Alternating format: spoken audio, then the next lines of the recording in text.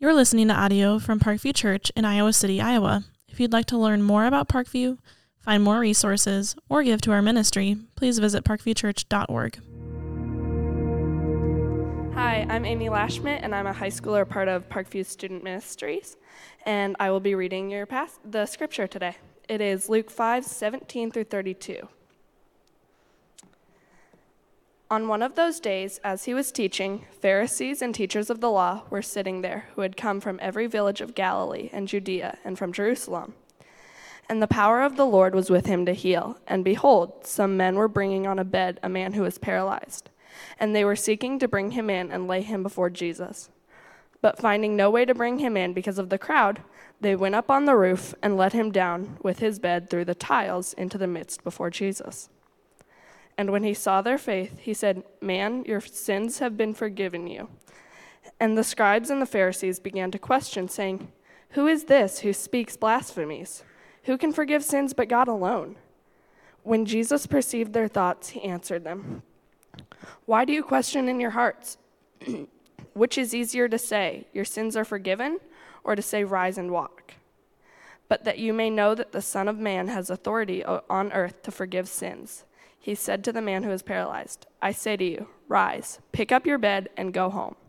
And immediately he rose up before them and picked up what he had been lying on and went home, glorifying God.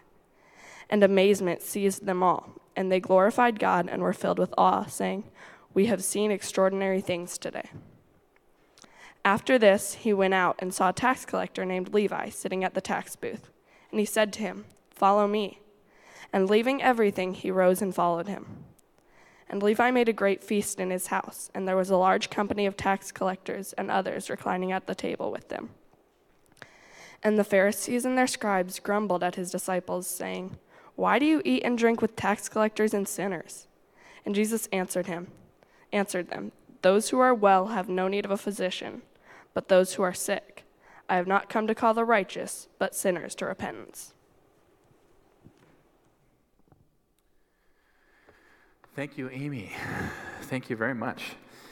My name's Thomas. I'm one of the pastors here at Parkview, and as you can tell, we're continuing our series in the Gospel of Luke, and a story that's probably familiar to many of you if you've had some association with the Bible over the years, a powerful story of Jesus healing this man. This is one in another in a long series where Jesus encounters individuals and has life-changing encounters with them.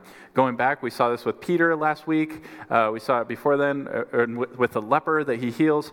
Now we have the stories of this paralyzed man with Levi, and also with these people who end up rejecting him, the Pharisees. And so this passage is, in the end, it's another one in that long line, and yet this one narrows us down on the question we might be asking as we read these stories. Some people are responding faithfully to Jesus, others rejecting him, questioning him, holding him under suspicion. Humanly speaking, what's the difference here? What's the difference between these two groups and in this series of stories? And this passage brings that question to a head, and in those last two verses, Jesus actually gives us the answer. So what we're going to do is try to get down to the answer real quick as I can get us there, and then go read back through the story, because this gives us not only sort of a logical answer to that question, but in the stories of these two individuals, it actually gives us stories of why and how this actually happens. Why is it that some people respond faithfully to Jesus, pick up their bed, follow him, joyful obedience, and others turn away? As we do that, let me pray for us. So Lord, as we open your word, you know, we are longing, we want to long even more to be a people eager to learn from you. And the greatest tools we can ask for in that are eyes that are open to see what you want to show us, Lord. Especially as we come to this passage that's full of astounding details that I fear might seem like old news to some of us. I pray that you would give them a newness and a brightness, and that we would sort of shake the cobwebs out of this passage for us so that we can really have an encounter with you. I pray you would open our ears so we can hear you clearly, be listening for you to speak to us through your word. Give us the ability to do that. And Lord, of course, soften our hearts so that we can be transformed at the deepest level. And we pray you would do all this. We pray in the mighty name of Jesus. Amen. And so let's just set the scene. Set the scene for this first story, the story of Jesus healing this paralytic. This is a scene full of tension, full of cross currents and intrigue, and it's a clash of authority. Here's what we see. Verse 17, the whole scene gets set. On one of those days, as he was teaching, Pharisees and teachers of the law were sitting there who had come from every village of Galilee and Judea and Jerusalem. To put it simply, all the big shots are here. Okay? You notice it says they're here from all of Galilee. That would be the whole northern region of Israel. All of Judea, that would be the whole southern region of Israel. That's all of Israel. And from Jerusalem, which is the capital and where the temple is. Simply put, everyone's here. All the big names, all the big shots are here. And why are they here? It says the Pharisees and teachers of the law were sitting there. Okay, everything else about this scene tells us that there's really no room to sit comfortably.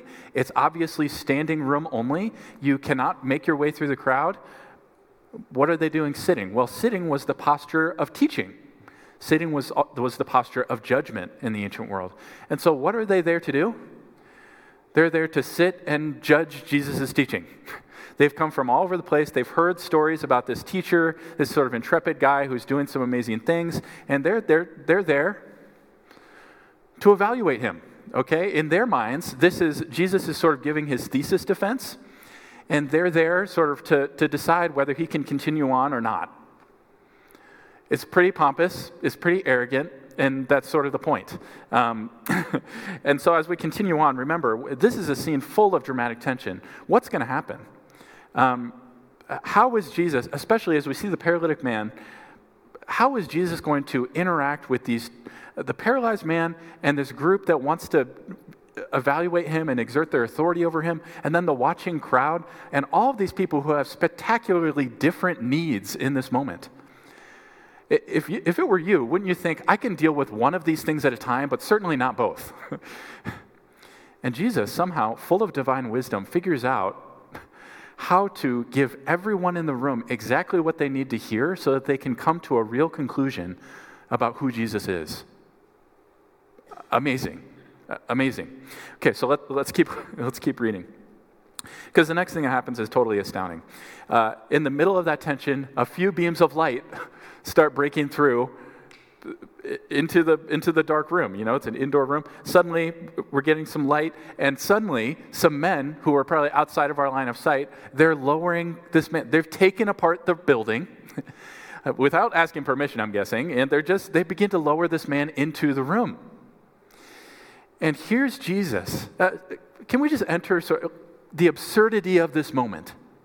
Here's Jesus in this highly pitched atmosphere.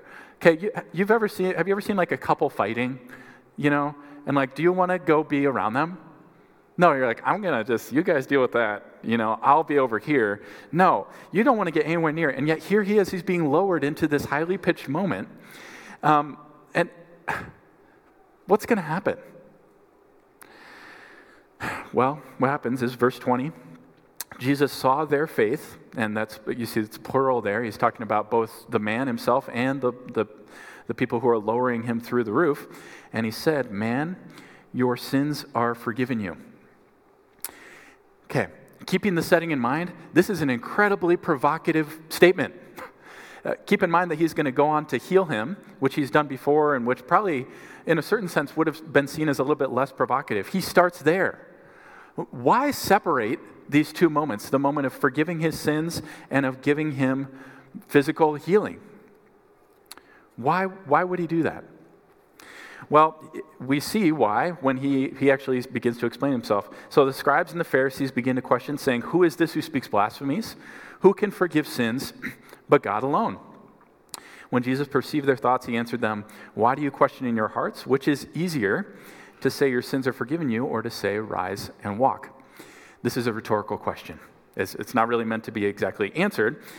The point is that Jesus is saying to them, you came here to examine me. I'm going to go ahead and turn the tables. It's time for me to examine you. Because he leads with this first question. He says, forgive your sins. And immediately they think, who can forgive sins but God alone? Somehow Jesus knows what they're thinking. And he leads them into this sort of logical syllogism. He says, okay, you believe only God can forgive sins. Me too. That's good theology. Only God can look at a lost sinner, someone who's messed up and just their whole life, okay, and look at them and say, unconditionally, I forgive all of your sins. Do you realize what authority he's claiming? He's saying all of your sins, paralyzed man, there's no reason to think that they've ever met before, by the way. All of your sins were ultimately against me. That's quite a claim. That's what Jesus is saying. And I forgive them. Only God can do that. They're right.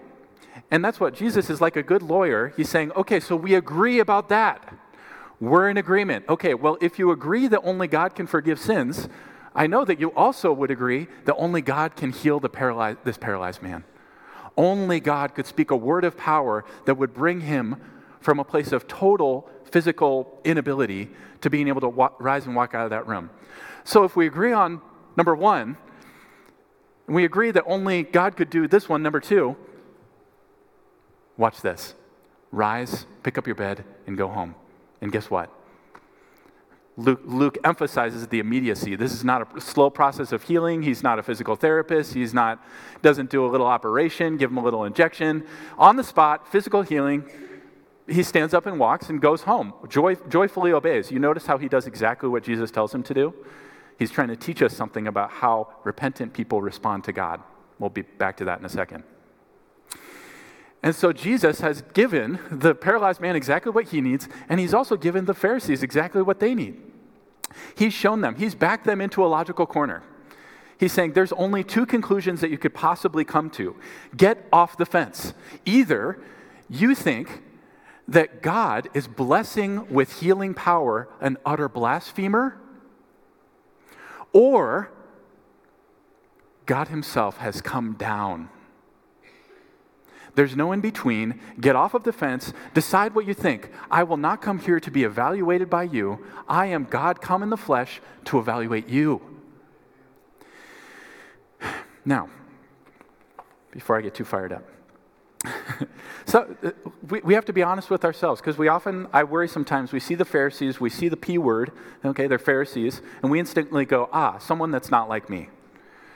The fact is that all of us, we have this tendency within ourselves, and we'll see this more and more as we go along here, to sort of hold Jesus at arm's length, waiting to see whether we can really trust him with that kind of authority.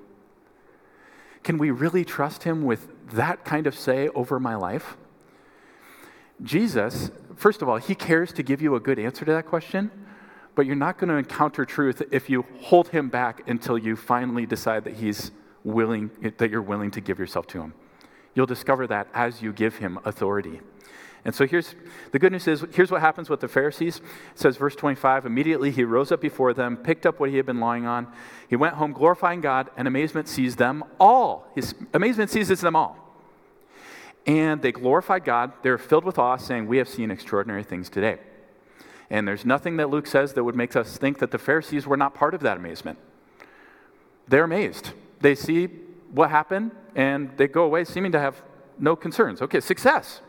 Paralyzed man, forgiven, free, healthy, glorifying God, full of joy. The crowd, both Pharisees, teachers, they're amazed, and they join in this glorifying, awe-struck situation. And this is where our passage gets really interesting. Because immediately, Luke gives us the same story, the same form, okay, but with a totally different outcome. In the first story, we have Jesus who encounters an individual who's stuck in sin, stuck in their mess. And Jesus gives them exactly what they need. And then the Pharisees responded, okay, and they grumbled, and then Jesus responded to them too. In the first case, it was the paralytic. In the second case, it's going to be a tax collector. In both cases. Now, notice, even down to some of the simple literary details, the way that Luke tells the story. Both of them are sitting and Jesus lying down, and Jesus says, rise, follow me. And he rises and follows him. Both of them, they have all these similarities because Luke wants us to see why they're different, why the Pharisees respond differently. So, let's continue to dive in. In verse 27, it says this, "After this, he went out and saw a tax collector named Levi sitting at the tax booth, and he said to him, 'Follow me.'" This is what the Pharisees have a problem with. In Jesus' time, God's people were ruled by the Roman Empire, and Rome had, of course, instituted taxes on Israel, and they did this by something they called tax farming. And what they would do is they basically had tax contracts. They knew they needed to get a certain amount of money from certain areas, and so they would sell them to the highest bidder. And so, excuse me. So they would sell these contracts to Jewish people, members of their own society, who'd go collect the money plus whatever they wanted to make for their own salary. They kind of got to set their own little deal, and along with their overhead, whatever. And then once they gave the required amount that they had agreed to raise as they bought that sort of authority to collect taxes from Rome, then the rest of it was for them. Basically, they were known for taking much more than was fair, for living greedy, extravagant lifestyles. And in essence, a tax collector, to put it simply, was a person who had chosen as their profession to extort their countrymen to fund the invading army. They weren't popular. In fact, in the social and moral economy of the first century, in Jewish society, these would have been close to the lowest of the low. If the paralytic man was a man who was suffering from the worst of the worst physical conditions, the tax collector was a person who was suffering from the lowest of the low moral and social situation. But Jesus sees him. You see that word? He went out and saw a tax collector. The NASB translated, he looked at him. It's something more than the simple word for looking. He examined him. He watched him. He had his eye on Levi, and he calls him, "Follow me." And he does. Not only that, we see again, here's a good example of what it looks like to faithfully respond repentantly to Jesus. He invites Jesus to a feast in Jesus' honor. A great feast. This would have been an expensive event. He invites all of his fellow tax collectors, all of his fellow sinners. He says, "Come. Who knows, maybe you too can be affected by Jesus in the way that this amazing man has changed my life." But news of the party gets back to the Pharisees in verse 30. The Pharisees and their scribes, they grumble against his disciples. Grumble, by the way, same word there, it's translated in the Old Testament for when the Jewish people, they're being led out of Egypt. And what do they do against Moses and against God? Grumble, okay? Being reminded. Why do you eat and drink with tax collectors and sinners? Let's understand what offended them. What offended them is that Jesus was drawing near to sinners. Might seem obvious, but what they expected was that a righteous man, a righteous person, would avoid sinful people at least until they had cleaned up their act a little bit. Sure, you can come to Jesus, do some stuff first. I mean, put in a little bit of effort. Their understanding was that progress as a spiritual person preceded proximity to God. To get to God was primarily a matter of you cleaning yourself up, taking a spiritual shower, in their case a literal shower, making some progress, and then coming near. In fact, their idea was that God would not let you come near until you proved that you were basically good enough to be near him. They did not learn this from the Bible in particular. I know this because every one of us in this room is born with this same gut-level instinct understanding that coming to God is primarily a matter of us leveraging our best efforts to pole vault our way up to him. Jesus puts that idea firmly to rest in verse 31. Jesus answered them, "Those who are well have no need of a physician, but those who are sick. I have not come." Here is Jesus giving his thesis. Here is Jesus telling us exactly what he's all about. We better listen up. "I have not come to call the righteous, but sinners to repentance. Jesus is saying, the divine physician has come, and I have all the time in the world, and all the space in my schedule for people who are sick with sin. Doctors don't fill their waiting rooms and waste their time with healthy people who have no need of them, who don't feel bad and don't want help. And Jesus isn't going to fill his dinner table with nice, spiritually upper-class people who feel no practical need for his spiritual authority and power in their lives. And of course, this naturally is confusing because the consistent message of the Bible is that everyone on earth needs exactly that. Everyone on earth needs spiritual help deeply. And so what is he saying? Remember the prophet Isaiah? Here's a good one. No one is righteous. No, not one. So what's he saying? I'm not here to call righteous people. He's saying no one is righteous, and so I'm not here to call the righteous people. I'm here to call sinners. And so as long as you put yourself in that category, I'm here for you. If you can't find a way to put yourself in that category because you're so stuck on your own self-righteousness, you'll never understand me. The only thing that will keep you from coming to me is you. Jesus takes out his spiritual sword and divides the whole world in two, right through the hearts of every single person in the world. Only two ways to respond to God, only two ways to live fundamentally. There are people who see themselves as spiritually well, kind of middle-class people, most of us, could be doing better, could be doing worse, better than some of those people. That's especially the Pharisees thought that. Maybe worse than those people, but nicely in the middle. There are people who see themselves as spiritually sick, spiritually needy. There are those who see themselves as righteous and those who see themselves as sinners. And the way you categorize yourself, do not be deceived, Parkview Church. Every single one of us, we are not sitting on the fence. We are in one of those two this morning. One of those two categories that Jesus has just spelled out for us. And by the way, in case you were wondering, throughout the Gospels, Jesus seems to be able to do hardly anything with people who find themselves to be spiritually okay.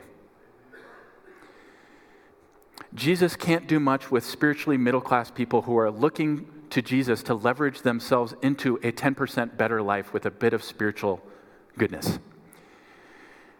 But Jesus can do miracles with people who come to Jesus with all of their needy, broken, hungry, sin-sick hearts.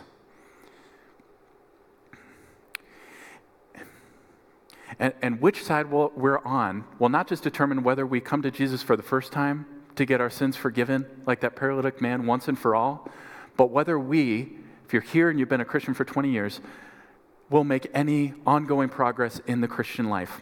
Because the reality is, Jesus is saying that progress does not precede proximity because we are like the paralyzed man. We cannot even army crawl our way up to him.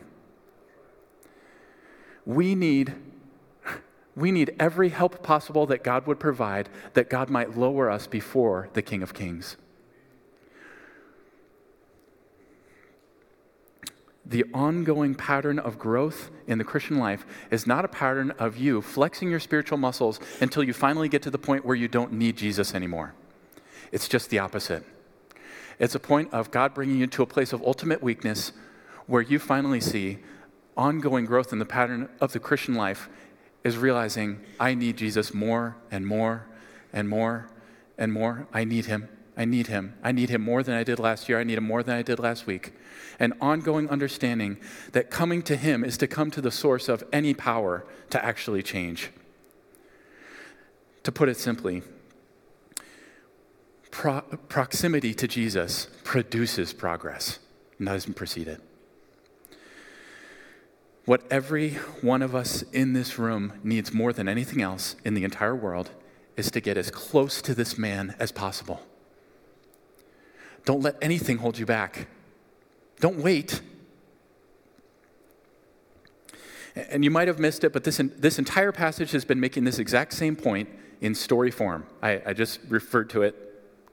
Let's go back and look at these two men's stories, not from the perspective of Jesus or from the perspective of the crowd or from the perspective of the unbelieving Pharisees, but from their stories themselves. You remember, we go back to that room. Here we are, Jesus with his thesis defense and being lowered through the ceiling is an example for us of what it would look like for us to come to Jesus in the way that he can actually do something with. Consider that tension-filled scene. Remember, in Jesus' day, disability was not sort of a morally neutral category. It was a morally charged category. Remember the disciples seeing the man who is blind, and they asked Jesus, why was this man born blind? Because of his sin or because of his parents? You remember what Jesus says? Neither. But for them, most people in their society saw disability as a sign of God's curse. They had done something, someone in their family, someone in their town, they don't know, did something, and this was a sign of tremendous shame. This man doesn't leave his house unless he absolutely has to. He is not here to be seen. I am sure his greatest hope is that Jesus would have seen him on a back alleyway where he could have had some privacy and some dignity, so that the whole town wouldn't have been gawking at him in the middle of this highly pitched scene. He does not want this attention. Why would he do this? Why would he let his friends do this? He's desperate. Can you imagine being unable to move yourself and being lowered? I mean, it's not professional medical equipment. It's not a lift. It's some rope they found lying on the side.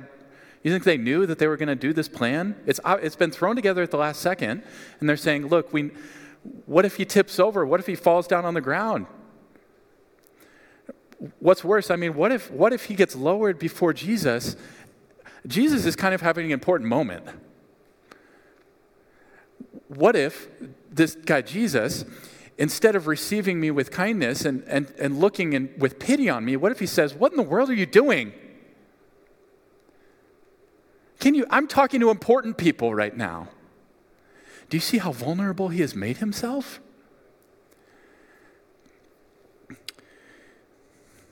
Does Jesus really have time for my interruption? Jesus locks eyes with him. He's lowered on a mat and he's lying prone before Jesus. And what does Jesus say?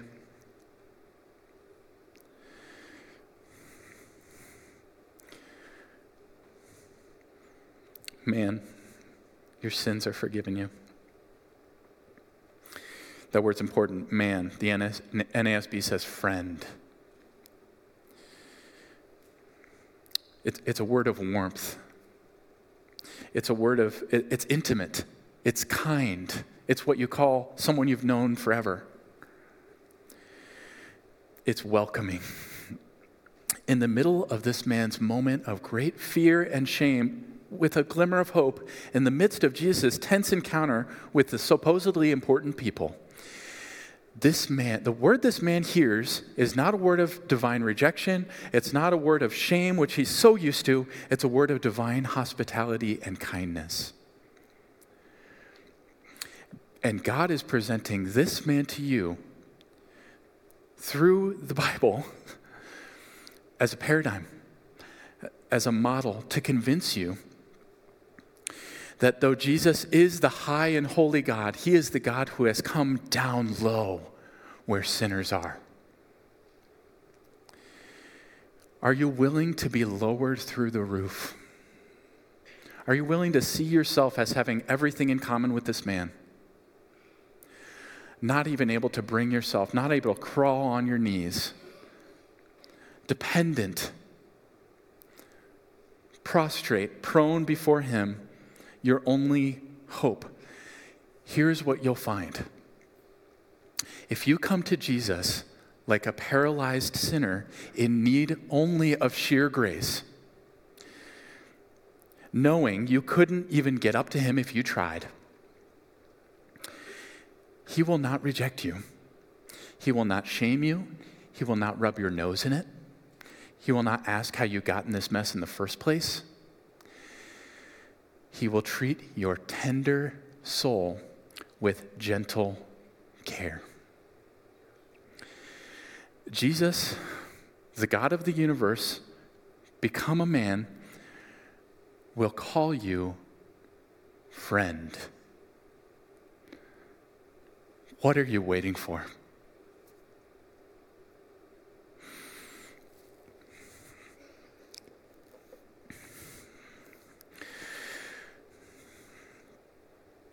Now, we have to also consider Levi.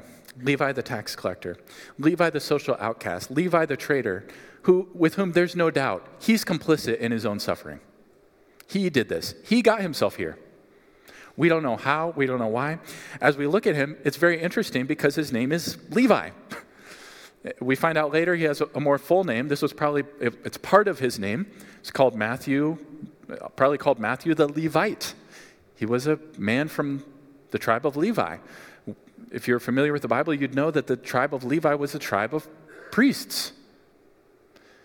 He had a job. His job was to stand in the temple and mediate God's grace to broken people who came to him to be cleansed, to come near. And instead, he's sitting in the tax booth extorting God's people on behalf of a broken and sinful rule.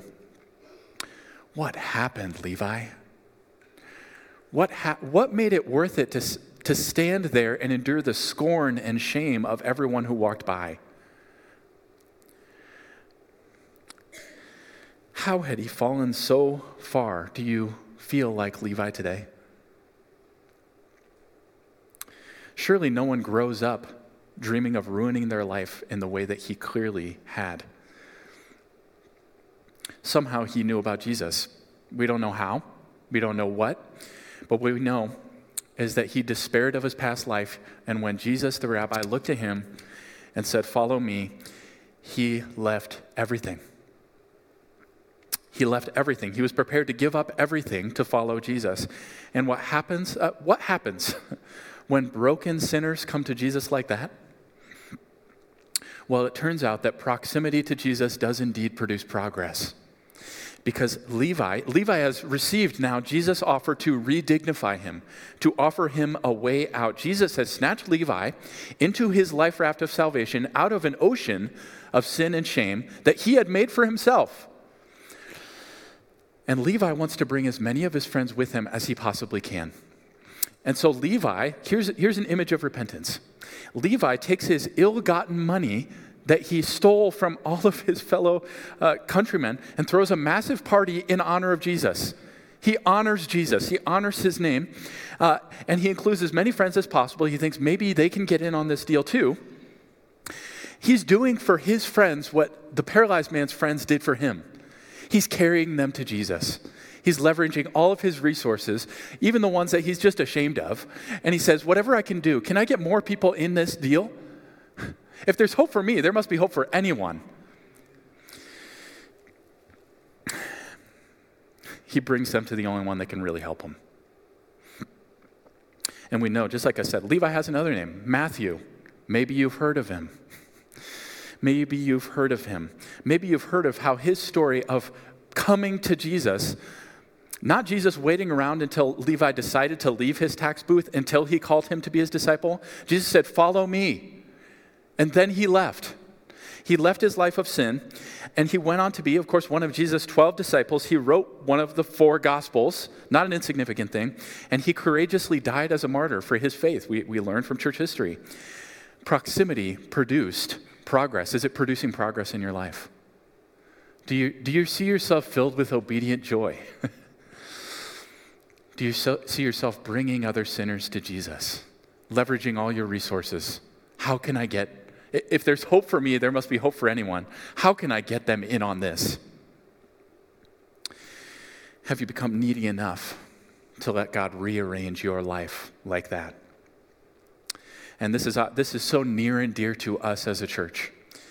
This is our mission, this is our vision, to be a whole church forming whole disciples of Jesus, deeply formed, looking around, wondering, who can I bring in as I honor Jesus?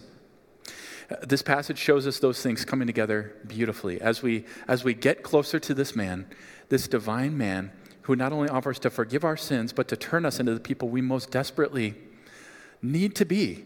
And when we come near him, we actually begin to want to be. We long to bring others to the party. That's what we're all about here. And so the great hopeful truth of this passage is that as we come to Jesus, we see God has paid the price to have that level of proximity to us. That was only possible because of his cross. And that's what we get to celebrate now. God has not just invited us to a one-time meal where we get to enjoy being around him every once in a while. God has paid the price for deep communion with us. And this meal we're about to enjoy together, this meal of communion, is our reminder of God's divine hospitality to bring us near so that he can change us. So, if you don't have one of these cups, Ned and Savannah are here. They're going to give you one. You can raise a hand and they'll give you one. And so this meal is a reminder of God's divine kindness to bring us near through his cross, the cross of Christ. Do you know what happened on the cross? On the cross, Jesus was lowered to the deepest depths. He was treated like a sinner. He absorbed your shame. You can be sure today, and God wants to remind you today, that if you come to him like that paralytic man, like a humble sinner, do you know what you'll find? God is waiting for you at the bottom of the pit. He came down, and at a terrible cost, he came down so that he could join you in it.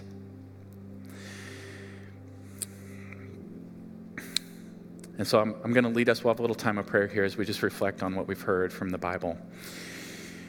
So let's close our eyes together if you're willing and pray with me. Lord, we marvel at the goodness of Jesus and ask you to reveal yourself to us in a new way this morning. We don't need just good words about you alone or good feelings about you alone. We're hungry for a fresh wind of your Holy Spirit to come. Convict us of sin. Lord, show us where we have really functionally refused to give you the authority that you deserve. Where we've stood on our own resources, we've done everything we can to keep ourselves from being truly needy for you. We've kept ourselves out of the category of sinner because it's too uncomfortable for us, it's too damaging to our sense of self-worth, and it's too risky for us to really let you be that in charge of us. Forgive us. And in this moment, assure us of that forgiveness. Assure us that if we come to you like this man, in the midst of our shame, in the midst of our inability, in the midst of our moral ineptitude, that you will call us friend.